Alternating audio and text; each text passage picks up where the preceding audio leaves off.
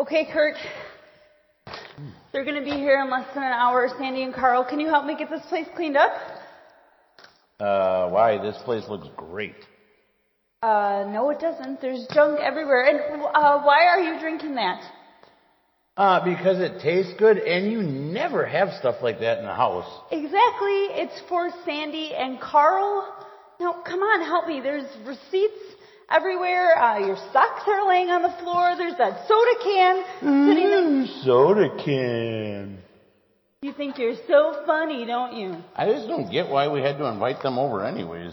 Because that's what you do. They're our neighbors. They're new to the area. It'll be fun. Doesn't seem like fun.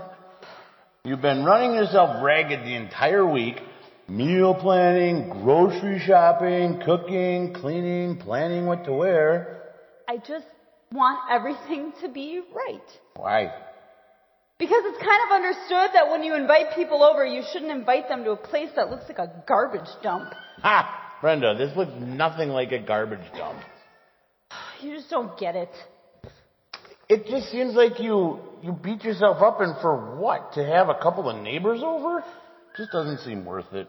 Okay, look, I saw Sandy in her yard last week. We got to talking, and I invited them over. You know, they had us over last month, so really it's our turn. Excuse me, our turn? Yeah, it's kind of understood, you know, that when people have you over, that then you'll return the favor. Some favor.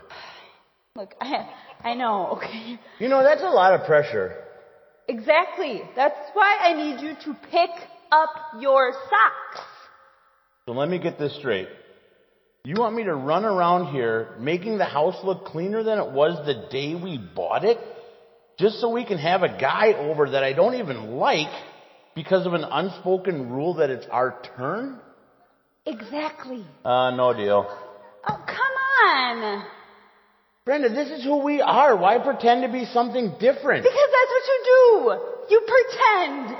You vacuum and you pick up the mail and you sweep the crumbs under the rug and you buy the fancy drinks in hopes that somebody will come over and they'll want to pretend with you. Hey, okay? Speaking of fancy drinks, can we get some more of these?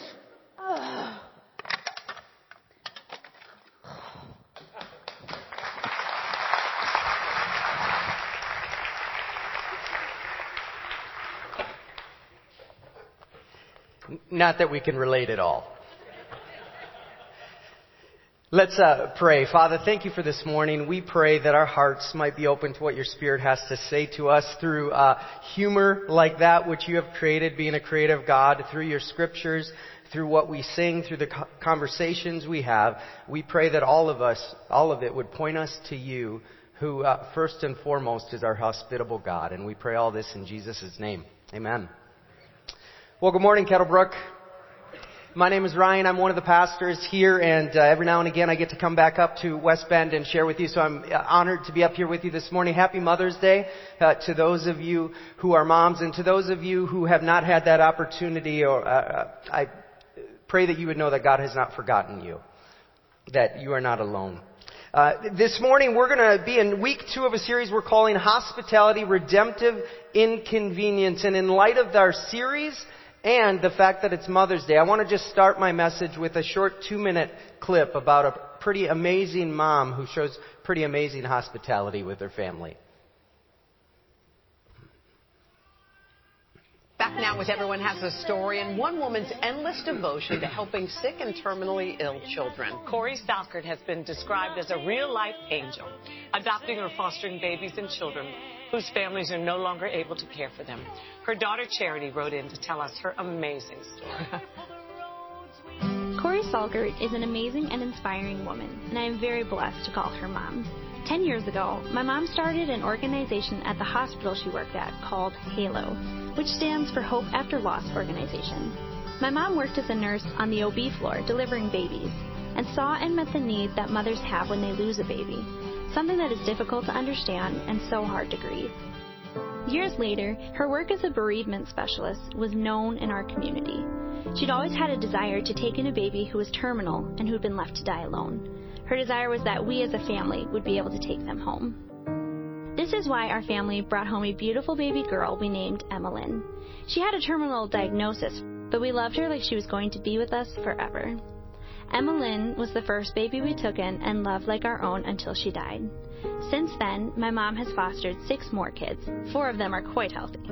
As I write this today, my mom is currently caring for 2 children, 3-year-old Charlie and 14-year-old T-Bear, our nickname for him. About a month ago, my mom heard Kathy Lee Gifford performing a new song called He Saw Jesus. He saw Jesus. He saw Jesus. And the lyrics really resonated with her because they put a different perspective on death. One of these days, just like Emmeline did, T-Bear and Charlie will take their last breath. To think of them seeing Jesus makes their death so much easier to bear. My mom has taken the calling that God has placed on her life to love Him and love others, and she has run with it. She would be the first one to tell you that because God loves her, she is able to love others. And because my mom has chosen to embrace the sadness that comes with caring for sick babies, there's also been an abundance of joy for her and for our family. I love my mom, and I'm so thankful that God is working through her in this way. I think back now. Have some of you heard of Corey before? It's a pretty amazing story, isn't it? And Corey says in an article, "For years I had wanted to care for babies who had a life-limiting prognosis like Charlie or a terminal diagnosis like Emmeline. What a gift it is to be a part of these babies' lives, to have the ability to ease their suffering, to cherish and love them even though they aren't able to give anything tangible back or even smile in return for our efforts." I mean, talk about hospitality. Talk about redemptive inconvenience. And Corey must know the passage that we're going to look at because she's living out in a very real way what it's going to talk about, showing hospitality to those who can't pay us back. And that's what Jesus is going to call us to in the passage that we look at this morning. And the question that we're going to seek to answer is why? Why would He call us to show hospitality to those who could never pay us back?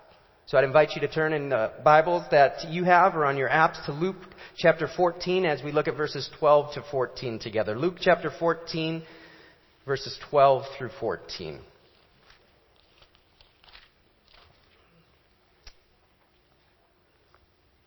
Luke 14, starting in verse 12.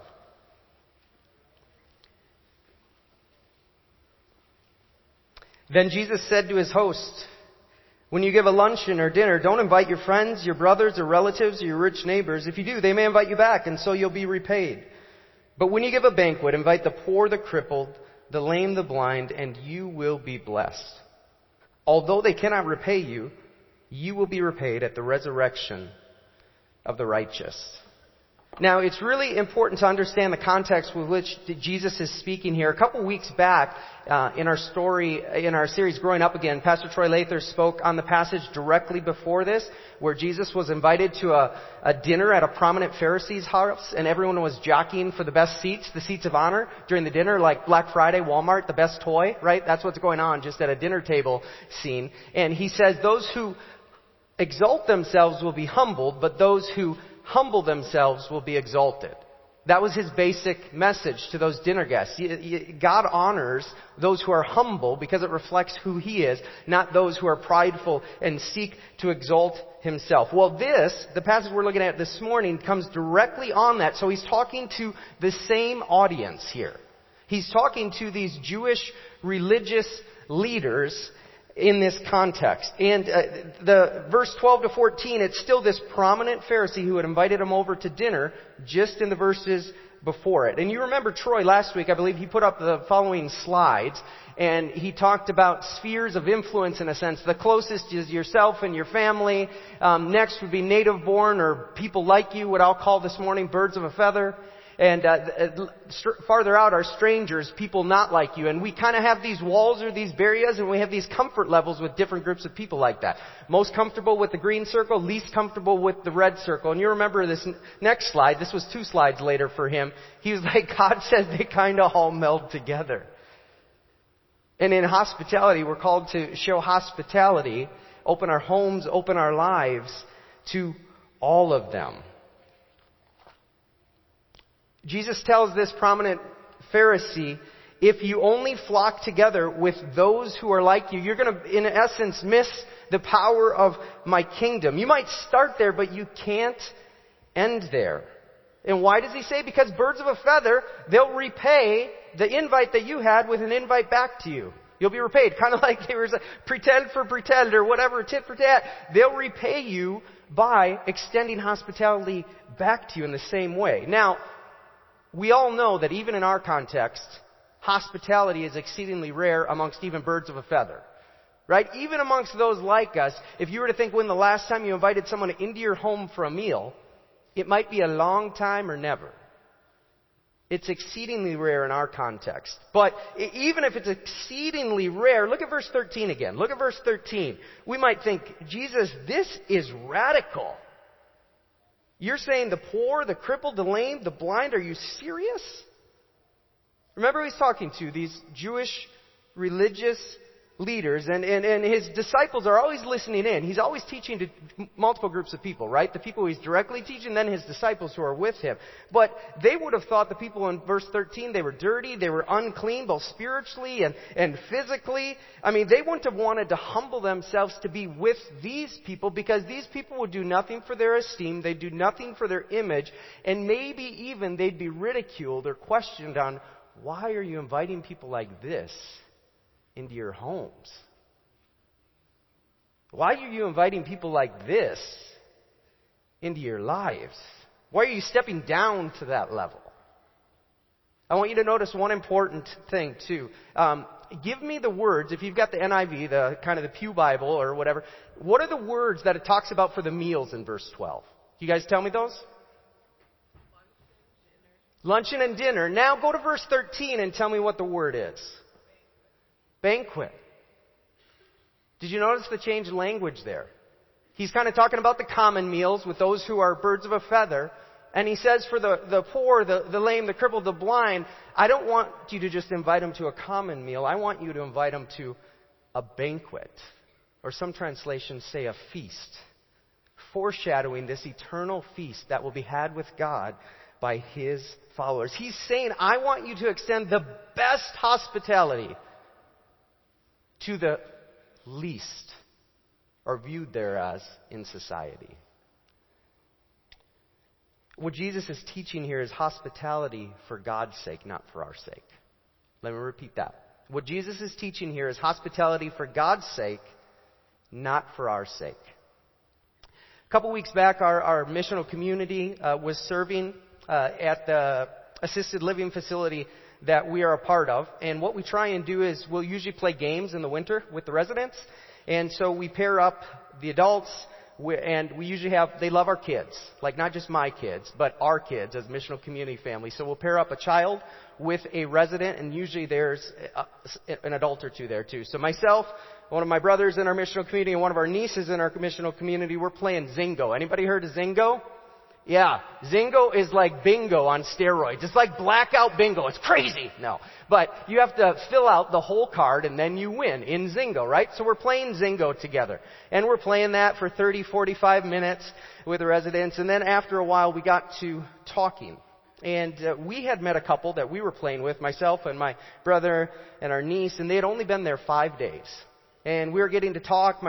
My brother was talking to the wife. I was talking to the husband. And over the course of probably the next 45 minutes to an hour, I began to talk with the husband. And I had just spoken that morning. I had just been at a missional community gathering for 2 hours. And then I was at the assisted living facility, right? And so for 45 minutes or an hour, I was just listening. There were no questions. There was no give and take. It was just continuous talking. And there was ambient music on, and there was ambient conversations on, and I was like, straining to really focus, right? Because I want to be present, because I want to love this gentleman well. Throughout the course of the conversation, I learned that they had been married 56 years. It's amazing. I told him so. He's like, really? It's like pretty easy. I'm like, okay, mine's not, but yours is. So they've been married 56 years, right? And so over the course of this conversation, over the course of that hour, I got back to my house and I called my brother. I said, I am spent. I said, all the distractions, all the noise, all the whatever. And he relayed to me how, when he was talking to the wife, they had said that they had only been there 5 days. They just were sleeping in their recliners. They didn't know if they were going to stay there. But the reason that they were there is 5 months earlier, the husband had been diagnosed with Alzheimer's. And then it made sense. During the course of the 45 minutes, during the course of the hour, why I kept hearing, why I thought, I think he's telling me the same story over and over. Even when I ask these questions, I'm hearing the same thing. My hope is that our missional community family will be able to build a relationship with them if they stay where repeatedly we'll get to see them, get to know them, and hopefully get to know them outside of the times that we have scheduled to come and serve and love them well. The wife relayed to my brother, it's so nice to have adult conversation. It's so nice just to be able to talk to somebody. Because she's trying with her husband, he can't help it, but he's saying the same things over and over, and it's tough to carry on a conversation. Now, I know that in building that relationship, there aren't going to be questions asked. It's going to be me listening, me drawing out, or us listening, us drawing out, without anything, in essence, given back. It's not going to be a reciprocal give and take relationship. I know he won't probably ever be able to, so to speak, repay me. But what I also know is that there's something that rings so true, that the kingdom of God, in a situation like that, where he has loved us without us being able to repay, that in a very, very small way, much smaller than the video we watched, much smaller than fostering, adopting, whatever, but in a very small way, our missional community family can learn to give to those who can't repay us. Because that's what God has done for us in Jesus. See, Jesus states when you give a banquet, invite the poor, the crippled, the lame, the blind, and you will be blessed, although they can't repay you. See, the Jewish religious leaders, they wanted to be repaid, and how they wanted to be repaid and how they would be repaid, Jesus said, was by having invite repaid with invite. Blessing repaid with blessing, so to speak. But Jesus says here, when you invite the, so to speak, unwanted in society, you will be blessed although they can't repay you. Although they can't repay you. He says, show hospitality to those who can't bless you through repayment. And I wonder how often we stop and think about, why do we do what we do? What are the motivations of our heart?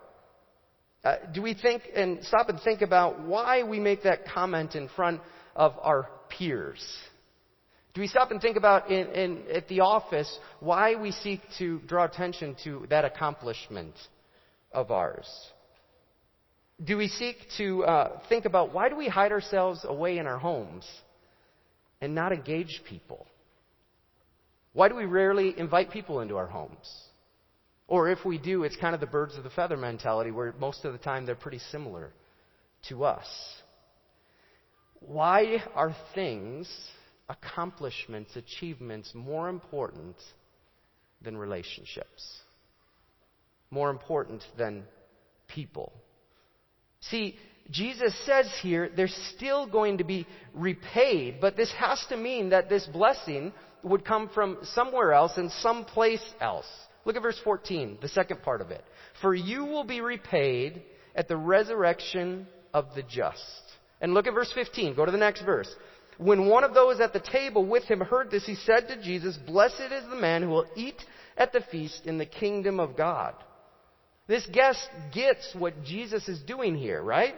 He's using this elaborate banquet meal to describe God's eternal feast for his followers. And he's not teaching that if we extend hospitality to the least of these, that we will be with him forever in eternity. He's not basing it on if you just do enough, then you're right with me, you'll live with me. What he's saying, he's teaching the normal and normative characteristics, attitude, and then practices for those who are seeking to follow him. That they'll be humble and not exalt themselves. That they'll show the best hospitality to those viewed as the least in society. I came across an article I believe we may have shared on Facebook, but there's a pastor in California named Tim Kaine, and he and his wife had moved to California to start a brand new church, And in doing so, his wife worked at Starbucks, and he met a man named Dell, I believe. Dell was homeless, and through conversation, some awkward questions where he kind of messed up, questions you wouldn't ask someone who's homeless, he ends up inviting Dell and a whole bunch of his friends, 6 to 8 friends, over for his birthday, to celebrate his birthday. Right? And so they come over, they make a simple meal, spaghetti, and just have a great time. And Tim, the pastor, says, we should do this like every Friday. And Dell's like, yeah, that sounds good. So I'm going to read from an article from there on. So that was in 2009. He wrote this blog just a week or so ago. And every single Friday for the past 8.5 years, we've invited all the homeless in the city of El Cajon to our house. We've had 71 of them before for dinner.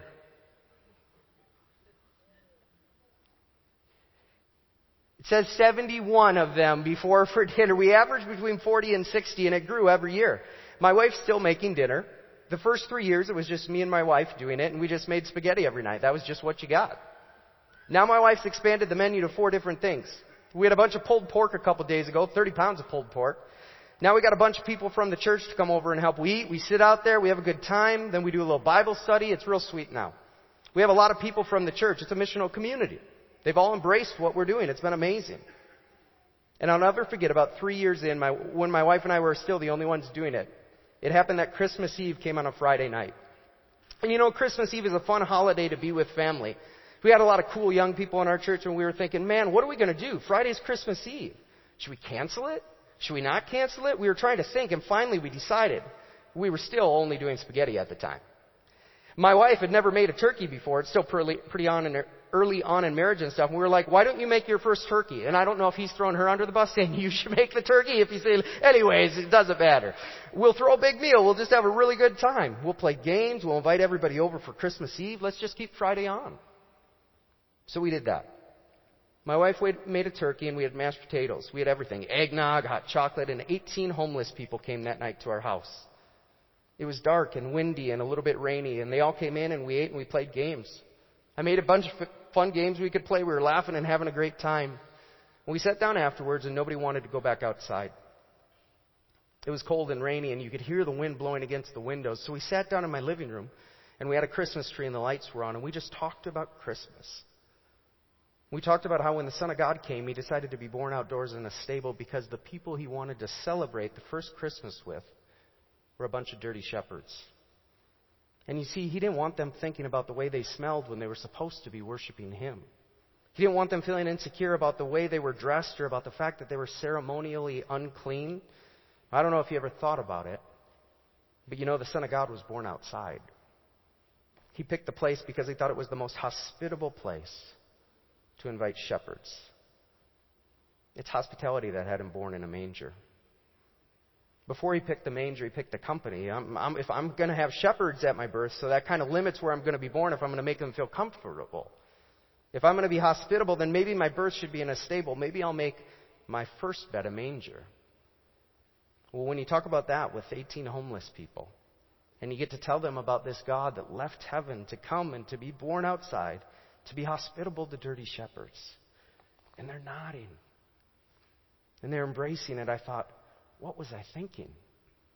This is Christmas. I've never in my life felt Christmas like I felt it that night. Never. To this day, that's the best Christmas Eve I've ever had. And let me tell you, every other Christmas Eve I've ever had has been a meal with friends. This was a feast. That's all there was to it. It was a feast. It's what Jesus came to do. He came to break down those barriers. This is what it means to feast with the poor. Amen?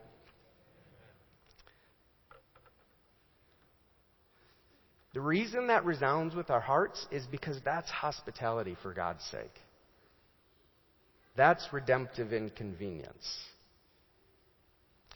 Now, I know that I didn't explain this passage a ton. I think I did enough, but I want to spend a decent amount of time talking about application for this. And I want to apply this not necessarily just specific to this passage, but more broadly to hospitality in general. I want to apply it in 3 ways. They're in your bulletin. I want to talk about extending hospitality in terms of making space, using your place, and then receiving and extending grace. So your space, place, and grace. First, I want to talk about making space. Do you ever notice that life seems to be getting busier, not less busy? Raise your hand if you feel that way. Yeah, I think it's all of us, right? And even in the midst of this increasingly busy, increasingly connected, if I had my phone with me, increasingly on society, where we feel like we have no margin and we're settling for easier and kind of more casual relationships, whether it be through social media, whether it be just communicating through primarily text, but sacrificing the real face-to-face relationships. Even in the midst of that, God calls us to create space in our lives for people. Right? Even though relationships increasingly feel like a burden rather than a blessing, we gotta focus on people and relationships in the kingdom of God. I want you to think with me towards the end of your life. Think towards the end of your life. Think if we're so blessed to be able to kind of be cognitive and think about if we're in those last days, or we know those last days are coming, what are we going to be thinking about?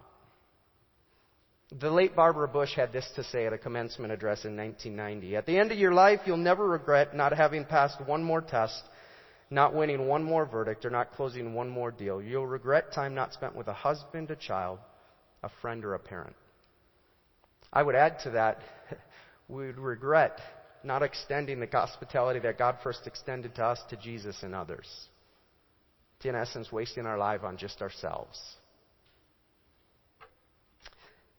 See, in order to extend hospitality to others, we need to create space in our lives. We need to create space in our lives because that's what God did for us in Jesus. So here's what's going to have to happen. Our schedules are going to have to be littered with intentionality. The things we already do, we do them again, but just with greater intentionality and extending hospitality and inviting people into those. And our schedules, we're going to have to sacrifice some me time for others. Now, God's not asking us to do anything that He hasn't done and isn't doing. Do you know the scriptures say that Jesus is right now praying for you and praying for me at the Father's right hand? Like, that's amazing to think He's continually making space, so to speak, relationally to pray for us. And I gotta think that some of that time that He's praying for us, at least, would be that we would make space for the only thing eternal, people. For people. For relationships. So my question for you is, what normal rhythms can you invite others into where you extend hospitality to them? Maybe it's exercising. Maybe it's eating. We all do that pretty often. Maybe it's hobbies. Students, maybe it's sports or extracurriculars. What might God lead us to change about our rhythms to make space or to extend hospitality to them? Maybe we watch an hour or two less of TV a week, so that we can free up time for others. Maybe we get up earlier to get something done so we have time in the evenings to spend time with our neighbors, to spend time with our spiritual family, to spend time with those outside of it. Maybe we prep meals ahead of time so we've got them ready for the week and we have more time freed up. Maybe we make meals together, maybe even with those we offer hospitality to and invite over to. I don't know what it looks like for you and me specifically, but what I know is that in order to extend hospitalities to others, we need to first create space in our lives. Second, in addition to making space of our lives, we need to get over the concerns of our place, our home. Okay? Society, like Troy mentioned last week, says our homes are our castles, and we're the kings of them. They're a place of refuge. They're a place of retreat, which means they're primarily for who? Us. And I get that. I get that this is a societal value, and if I'm honest with you, when I'm spent, this is a lie that I can believe and fall into too, right? I just want to retreat away from people, away from my neighbors. All my emotional bandwidth is gone. It's been spent. The problem is the Bible doesn't say that. The problem for me is the Bible doesn't say that. Society says that, right? Our homes are meant to be used as a tool to extend hospitality to others. That could look a number of ways. That could look foster and adopt. That could look as simple as just regularly having people over into our homes to show them the hospitality of God. And I get it. One of my struggles is the size of my home, right? And I think I can use that as a barrier at times. But no matter what the size of our home's in, we can have one person, one couple, one family in, right? It doesn't have to be this big elaborate party, or it can be.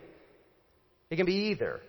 When showing hospitality, though, don't focus on your home's limitations. Focus on what you can do. Oftentimes we'll have more, what do you want to call it? More hospitality, so to speak, more times when we can be outside because we can have more people over in the warmer times. But it doesn't mean we can't do anything in winter. The 9 months of winter. That was a joke. But family, I get that Tim Kaine and what he's doing and opening our homes like that might feel pretty intimidating as a starting point. I get that. Many of us might not start here, but what if, as Troy mentioned last week, each of us in our spiritual family opened our homes to someone else once a month? How many of you think you could do that? How many of you think that's attainable? Everybody should raise their hand because that's attainable, right? I'm not saying if it's intimidating, it's fearful, but every one of us can open our homes once a month to someone else. And I get how it might be kind of intimidating to start with maybe the neighbors that we don't know. Start with someone in our spiritual family. Start with someone you know. What if in our small group gatherings, a lot of them meet weekly, what if we took 1 week and just made it a meal? Where we shared, here's how I'm struggling to follow Jesus. Here's where I feel like I'm succeeding, and pointed each other back to Jesus. The time's already arranged. You already meet anyways. Right? So you're doing something intentionally with time you already have. Don't let the meal be a big distraction either. Whether it be the homeless or whether it be birds of a feather, it's really not about the meal. Make spaghetti, make it simple. We do a potluck every single time our missional community gathers. It's never organized, it's beautiful, it always works. Sometimes there's more dessert, sometimes there's more mains, but it doesn't matter. It's not about the food, right? It's not even about the cleanliness of your house. I'm not saying to leave your underwear out intentionally, but it doesn't have to be spotless. It's not about, or your socks, right? It's not about that. It's not about the home as much as it is about the hosts in the home, pointing people to an eternal host who offers an eternal feast in the person and work of Jesus Christ. Don't let the meal, don't let the home be a distraction. Remember, we're showing hospitality not so that others will be impressed with us, so that others will be impressed with Jesus. We're showing hospitality, not and extending hospitality, not so that others will be impressed with us, but so that others will be impressed with Jesus. So in order to show hospitality, we need to make space in our lives, we need to use our place, and we need to, maybe most importantly, remember that we have received grace in the person and work of Jesus so that we can then extend grace through Jesus. I mean, the question I said we were going to answer is, why are we called to show hospitality to those who can't pay us back? Because this is exactly what God the Father did with us. Right? We were the spiritually poor. We were the spiritually lame and crippled and blind. And yet God sent His Son from a pretty comfortable place, heaven, to a pretty broken, uncomfortable place, earth. He took on flesh. He lived a perfect life. He died a sufficient death. He rose in victory over sin and death. And now is at the Father's right hand, praying for you, praying for me. We're called to extend hospitality to those who can't pay us back, because we could never repay the hospitality that God the Father has sent us in Jesus. Amen? Like, we can't repay it back. No matter how hard we try, we could never repay God for granting us the opportunity to spend eternity with Him, and then through showing hospitality here and now to reflect eternity here and now. That's amazing. That's why we're called to show hospitality to birds of a feather, or, as this passage talks about, to the least of these, because God first showed it to us in Jesus. See, our society, it's not going to push us to show hospitality for God's sake. We have to remember God, who left His castle, so to speak, and came to earth with the hope that we would receive the hospitality that He offered. See, family, we want to be used by God to show His love. Do you want to see people begin following Jesus anew for the first time? We need to show the same hospitality that He's first shown us in Jesus. We need to open our hearts and our homes and watch how we'll be blessed. Watch how life will be full of joy. Watch how God's kingdom will come through us. It's as simple as showing hospitality. It's as simple as welcoming others into our homes, into our hearts, into our lives. So I'll leave you with 3 questions. Where do you and or your group need to make space in the rhythms of your life in order to show hospitality? Where do you and or others in your group need to make space in the rhythms of your life to show hospitality? Second, how can you and or your group use your places, your homes, and other things that God has blessed you with in order to show hospitality? How can you and or your group use the places, your homes, that God has blessed you with in order to show hospitality? And lastly, how can you and or your group remember God's grace that was extended to you so that you can extend it to others through showing hospitality? Third, how can you and your group remember God's grace that He's extended to you in Jesus so that you can then extend it to others in order to show hospitality? Let's pray. Father, we thank you for this scripture. We thank you for this call to radical hospitality. And no matter where we find ourselves at, where a passage like this is super intimidating as a starting point, I just pray that you would put on our hearts what we as an individual, what we as couples, what we as nuclear families, what we as our spiritual family can do in order to extend the same hospitality that you've first extended to us in Jesus to others, so that they might see our King, that they might know our King, that they might come to experience and extend His love to. And God's people said, amen. On my way out, 3 kind of takeaways too. We're going to have an Equip conference. They'll probably talk about it in the announcements. I believe that's Tuesday, May 22nd. That's all about hospitality. Second, there is a beginner's guide packet or article, kind of beginner's guide to biblical hospitality that Christy DeFore has put together. I believe those are back on the welcome table. And third, if the article by Tim Kaine, the one where he was feasting with the poor, really kind of resonated with your heart, they've put out a resource that I know of that I could get you and or your group to think about that more.